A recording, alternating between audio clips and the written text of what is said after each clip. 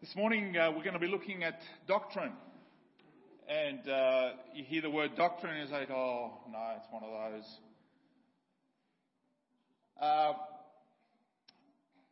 those.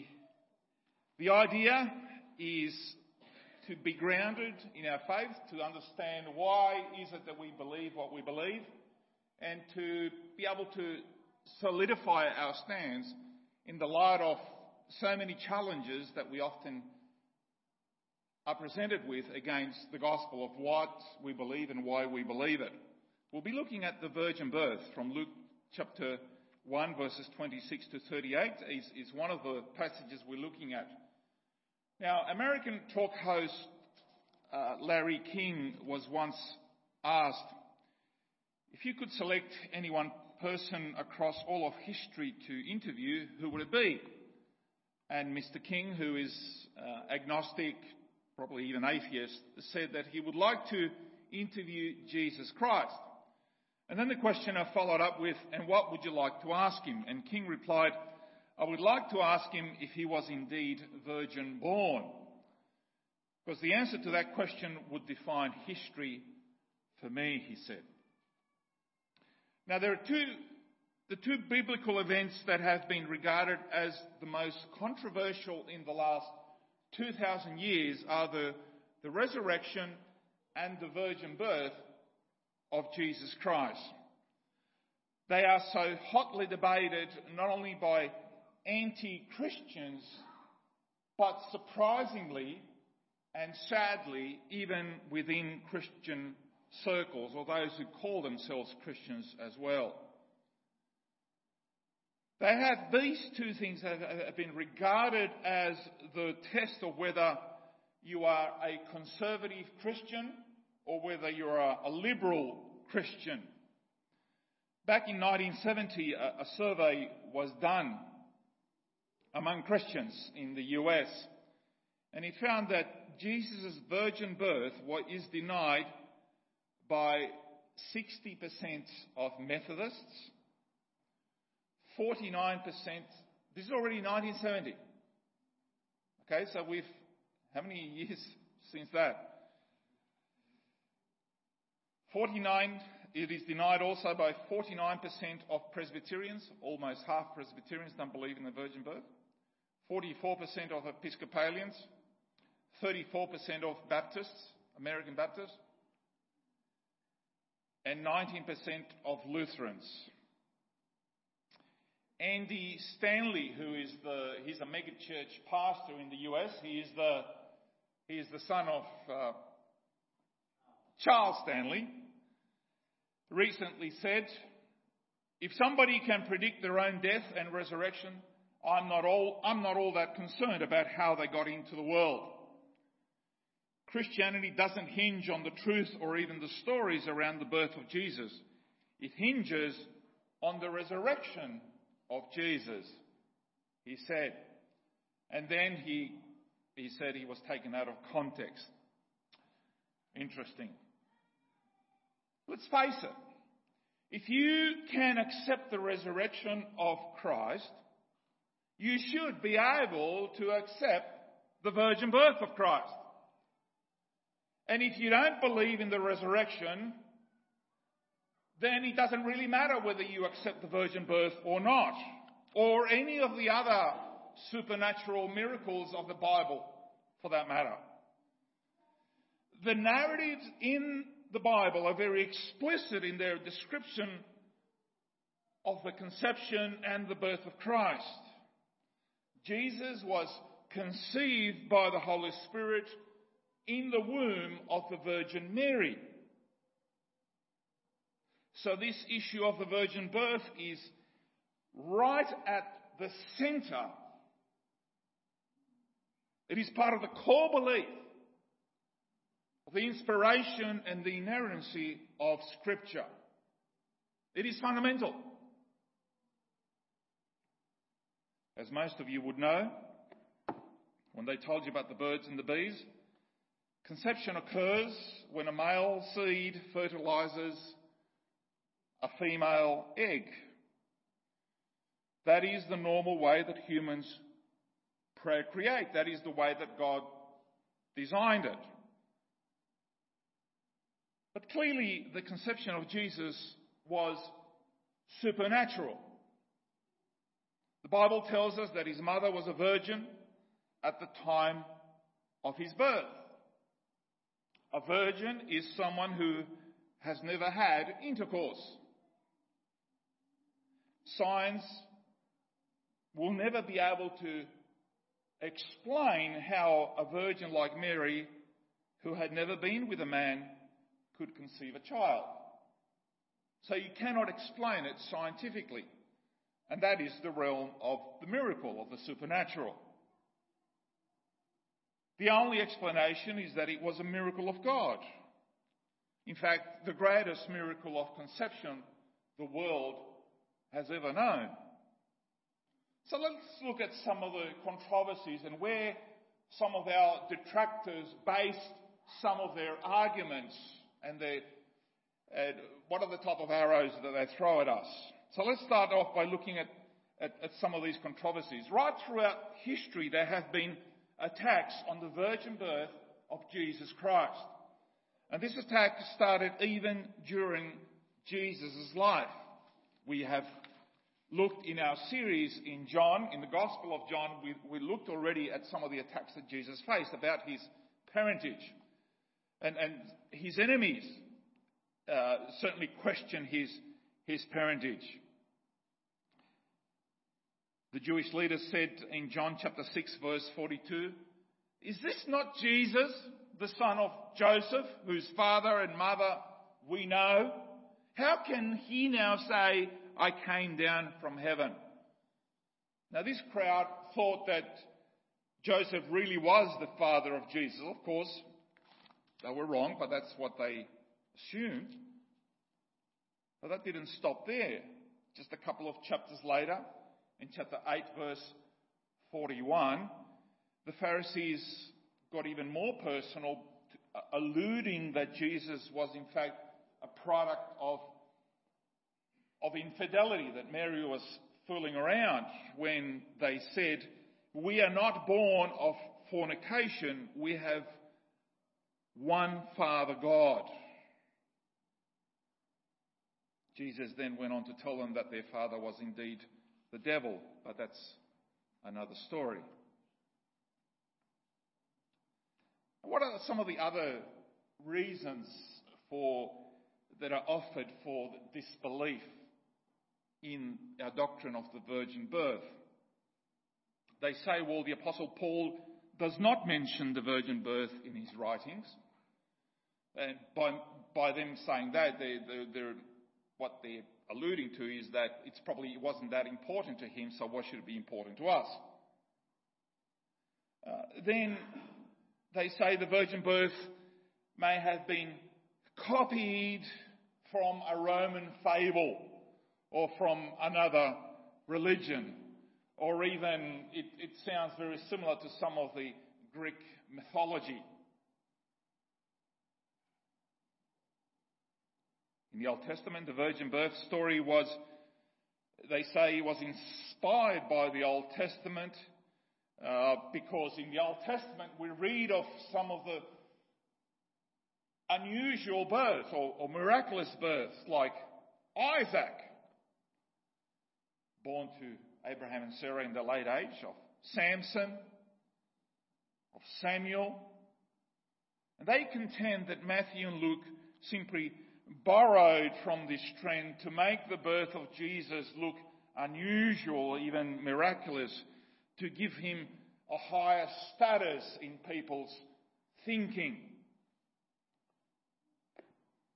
And others even go to say the virgin birth story was simply an honest mistake. Somehow the Greek translators put the passage from Isaiah into Matthew's account to show that Hebrew prophecies were fulfilled in Jesus' life, but not necessarily this one. And those are just some of the arguments that people present against the virgin birth. Then we look at the person of Mary. You go from one extreme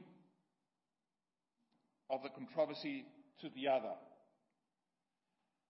Mary has been a point of contention for hundreds, thousands of years, especially between Catholics and Protestants. Marianism is a doctrine within Catholicism which developed over the years, and it really wasn't formalised in the Catholic Church around about 1000 AD.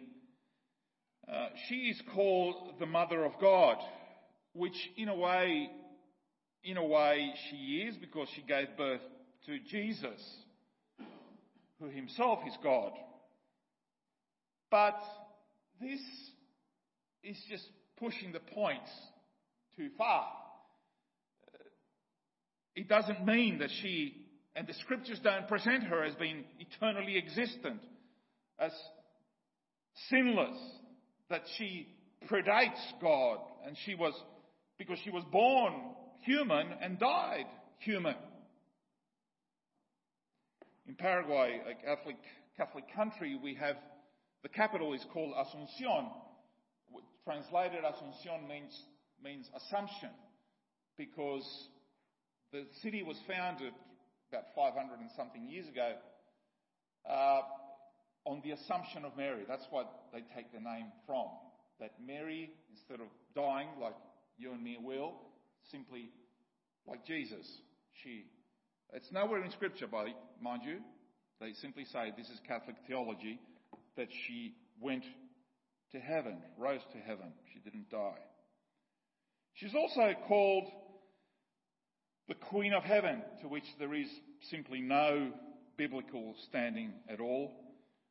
And some have gone as far as saying that God is not a trinity but a quadrate, or God in four persons, with Mary being the fourth person of the Godhead.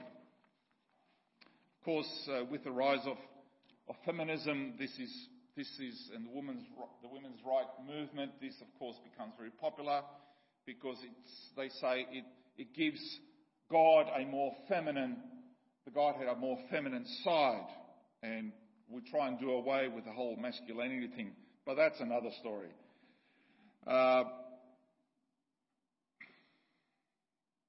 What was so special about Mary?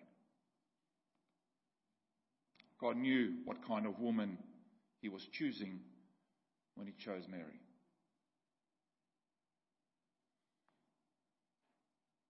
She didn't go for an interview.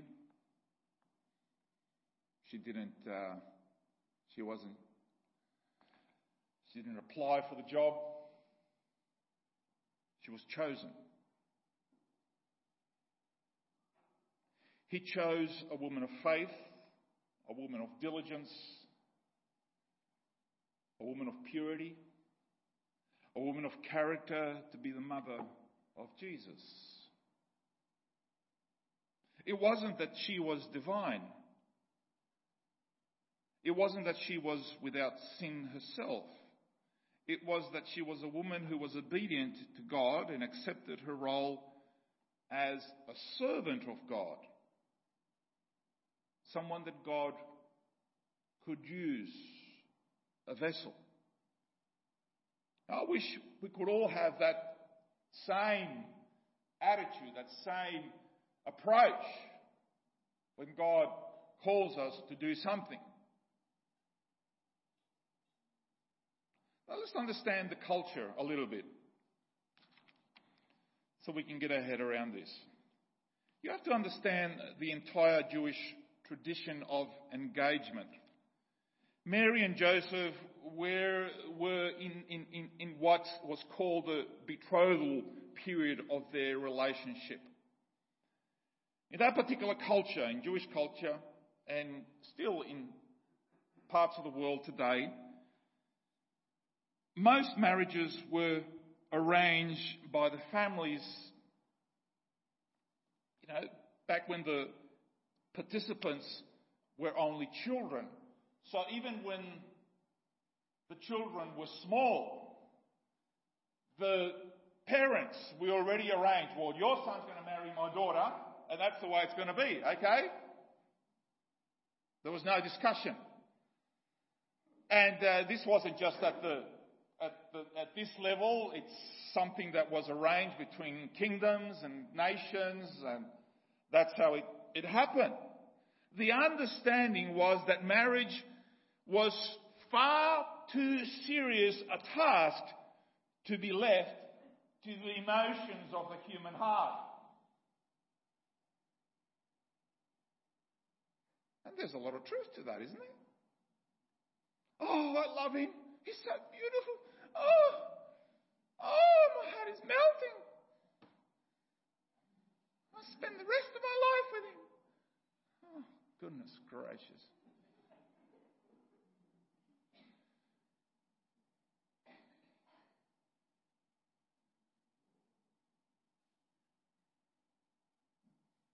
And the last part of the engagement was the betrothal.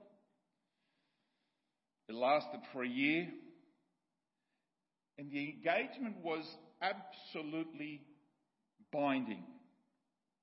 The participants were already considered husband and wife in all matters, except that they didn't live together, and the marriage hadn't been consummated.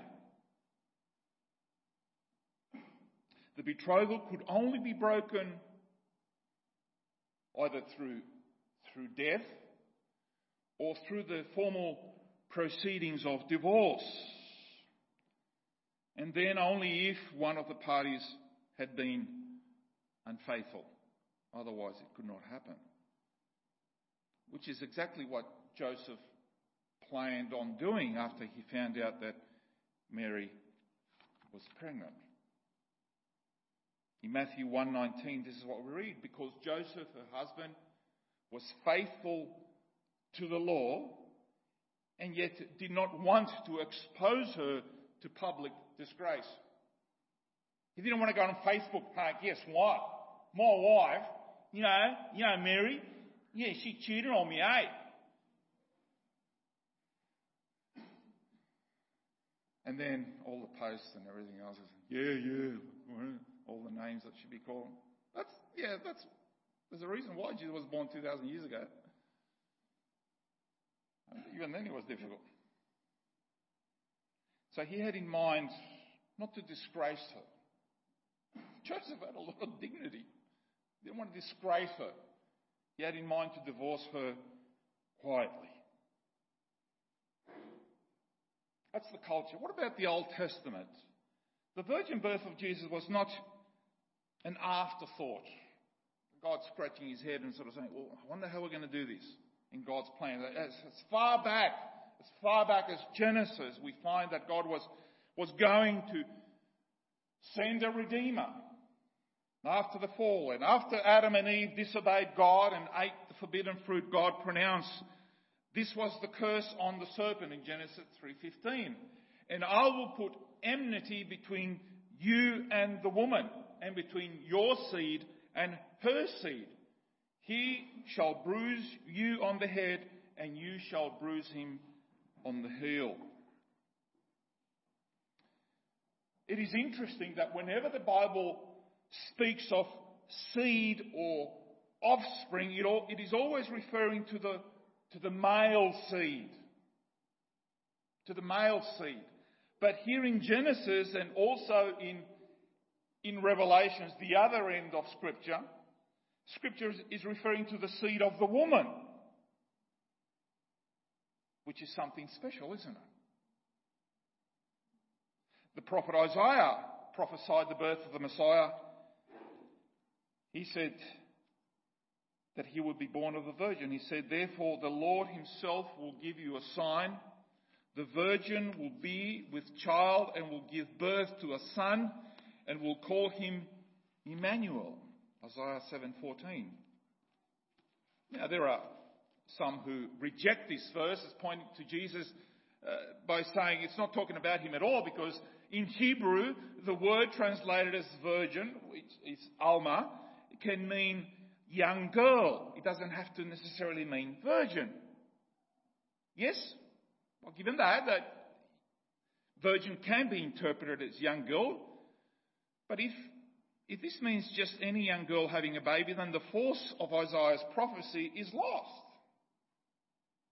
In the Hebrew culture, lots of young girls that were married quite young. Mid-teenage, even early teenage years. A lot of young girls had babies.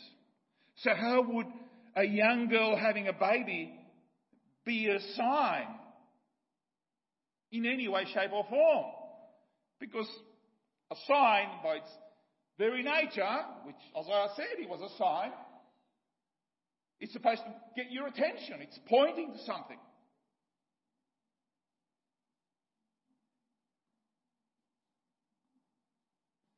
The New Testament. We move to the New Testament. In Matthew 1:22 to 23, it says, all of this happened to fulfill the Lord's message through his prophet.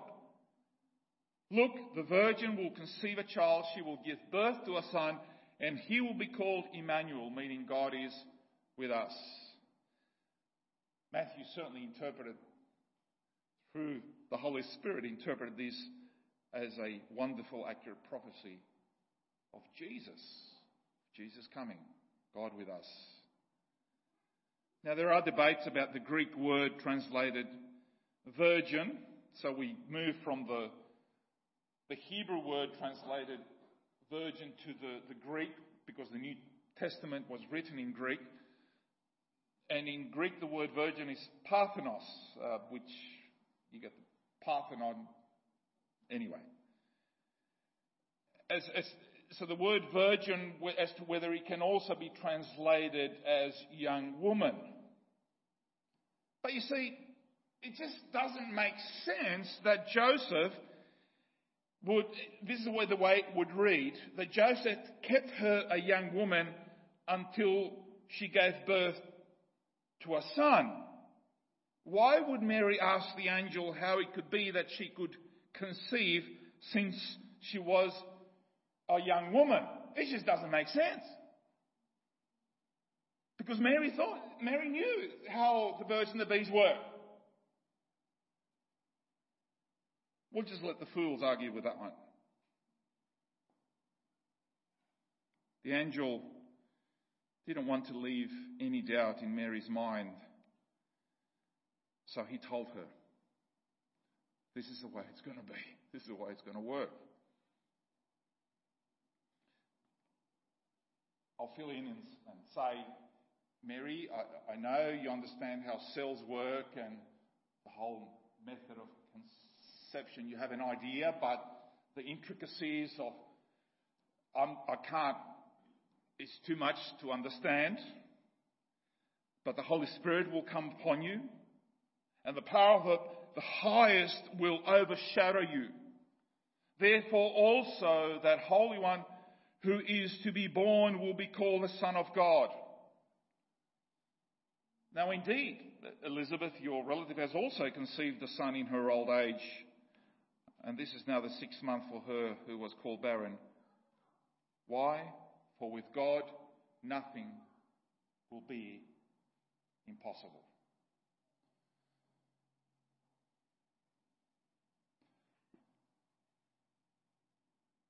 The importance of the virgin birth.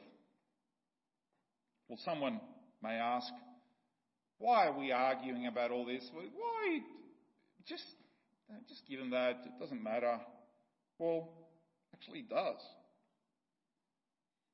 After all, Scripture devotes little space to the virgin birth, but just because it doesn't devote a lot of space to something so important doesn't mean that it's not. It is very important. The virgin birth is an underlying assumption in everything that the Bible says about Jesus. To reject the virgin birth is to reject Christ's deity. It's to reject the infallibility and the authority of the Scriptures and a host of other doctrines that follow on from that, which are at the very heart of the Christian faith. Therefore, it is really important in understanding who Jesus is and what he came to do. What did he come to do? He came to atone for our sins by dying on the cross. But in order for his death to be effective, and the word is efficacious, three important things are required for that to work. So what are the requirements for Jesus to be our Saviour? Well, here we go. First of all, Jesus would have to be sinless. Original sin is passed on through the normal conception process. King David said in Psalm 51 verse 5, he said, "Surely I was sinful at birth, sinful from the time my mother conceived me." The virgin birth enabled Jesus to avoid this curse of the fall. 2 Corinthians 5:21 says, "God made him who had no sin to be sin for us, so that in him we might become the righteousness of God."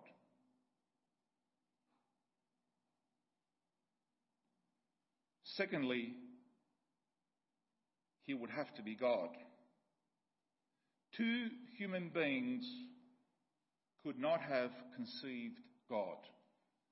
Two human beings could, through the enablement of the Holy Spirit, even in old age, could conceive, like Abraham and Sarah, like John the Baptist's parents in their old age, conceiving.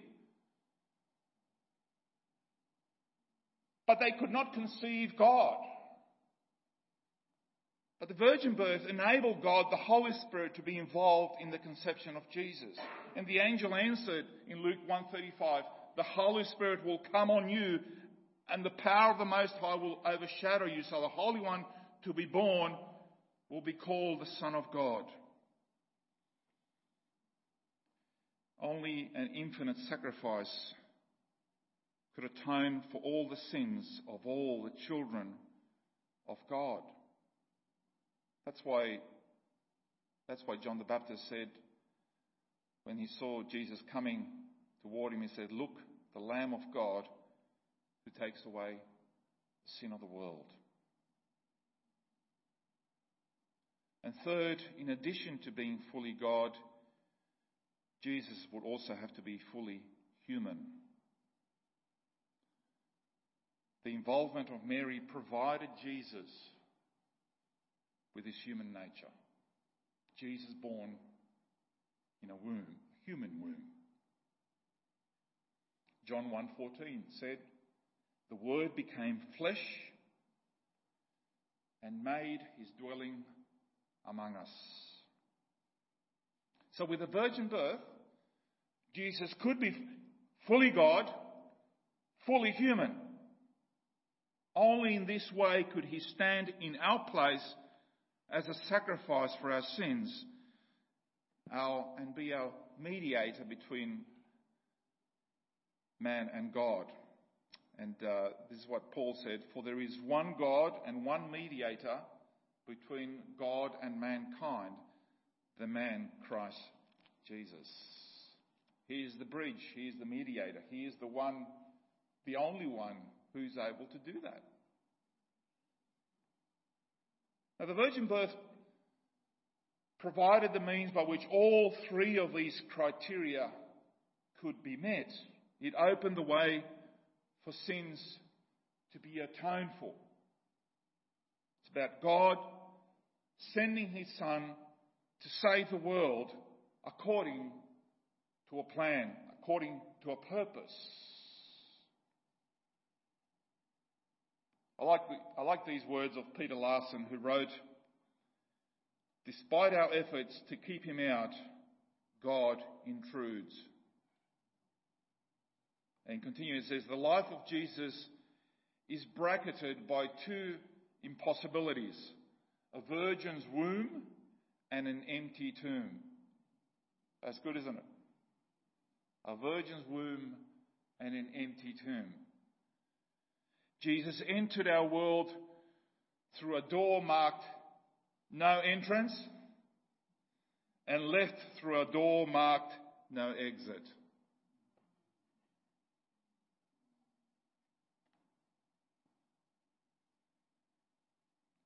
Now, most today continue to ask the same question as Mary. How could this be? How will this be? And the simple yet most profound answer to Mary's question is there for Mary and for the rest of us. For nothing is impossible with God. Now, Mary and eventually Joseph believed it. Do we believe it? Do we believe it? Is that an essential part of who we are as Christians and believers, as children of God? Do we rejoice in God's marvellous plan and in the people that He used, like Mary and Joseph and the perfect Son, to bring about our salvation? We can only sing His praises. And may this Christmas be an opportunity for us to tell others about God's marvellous plan. God bless us. Amen.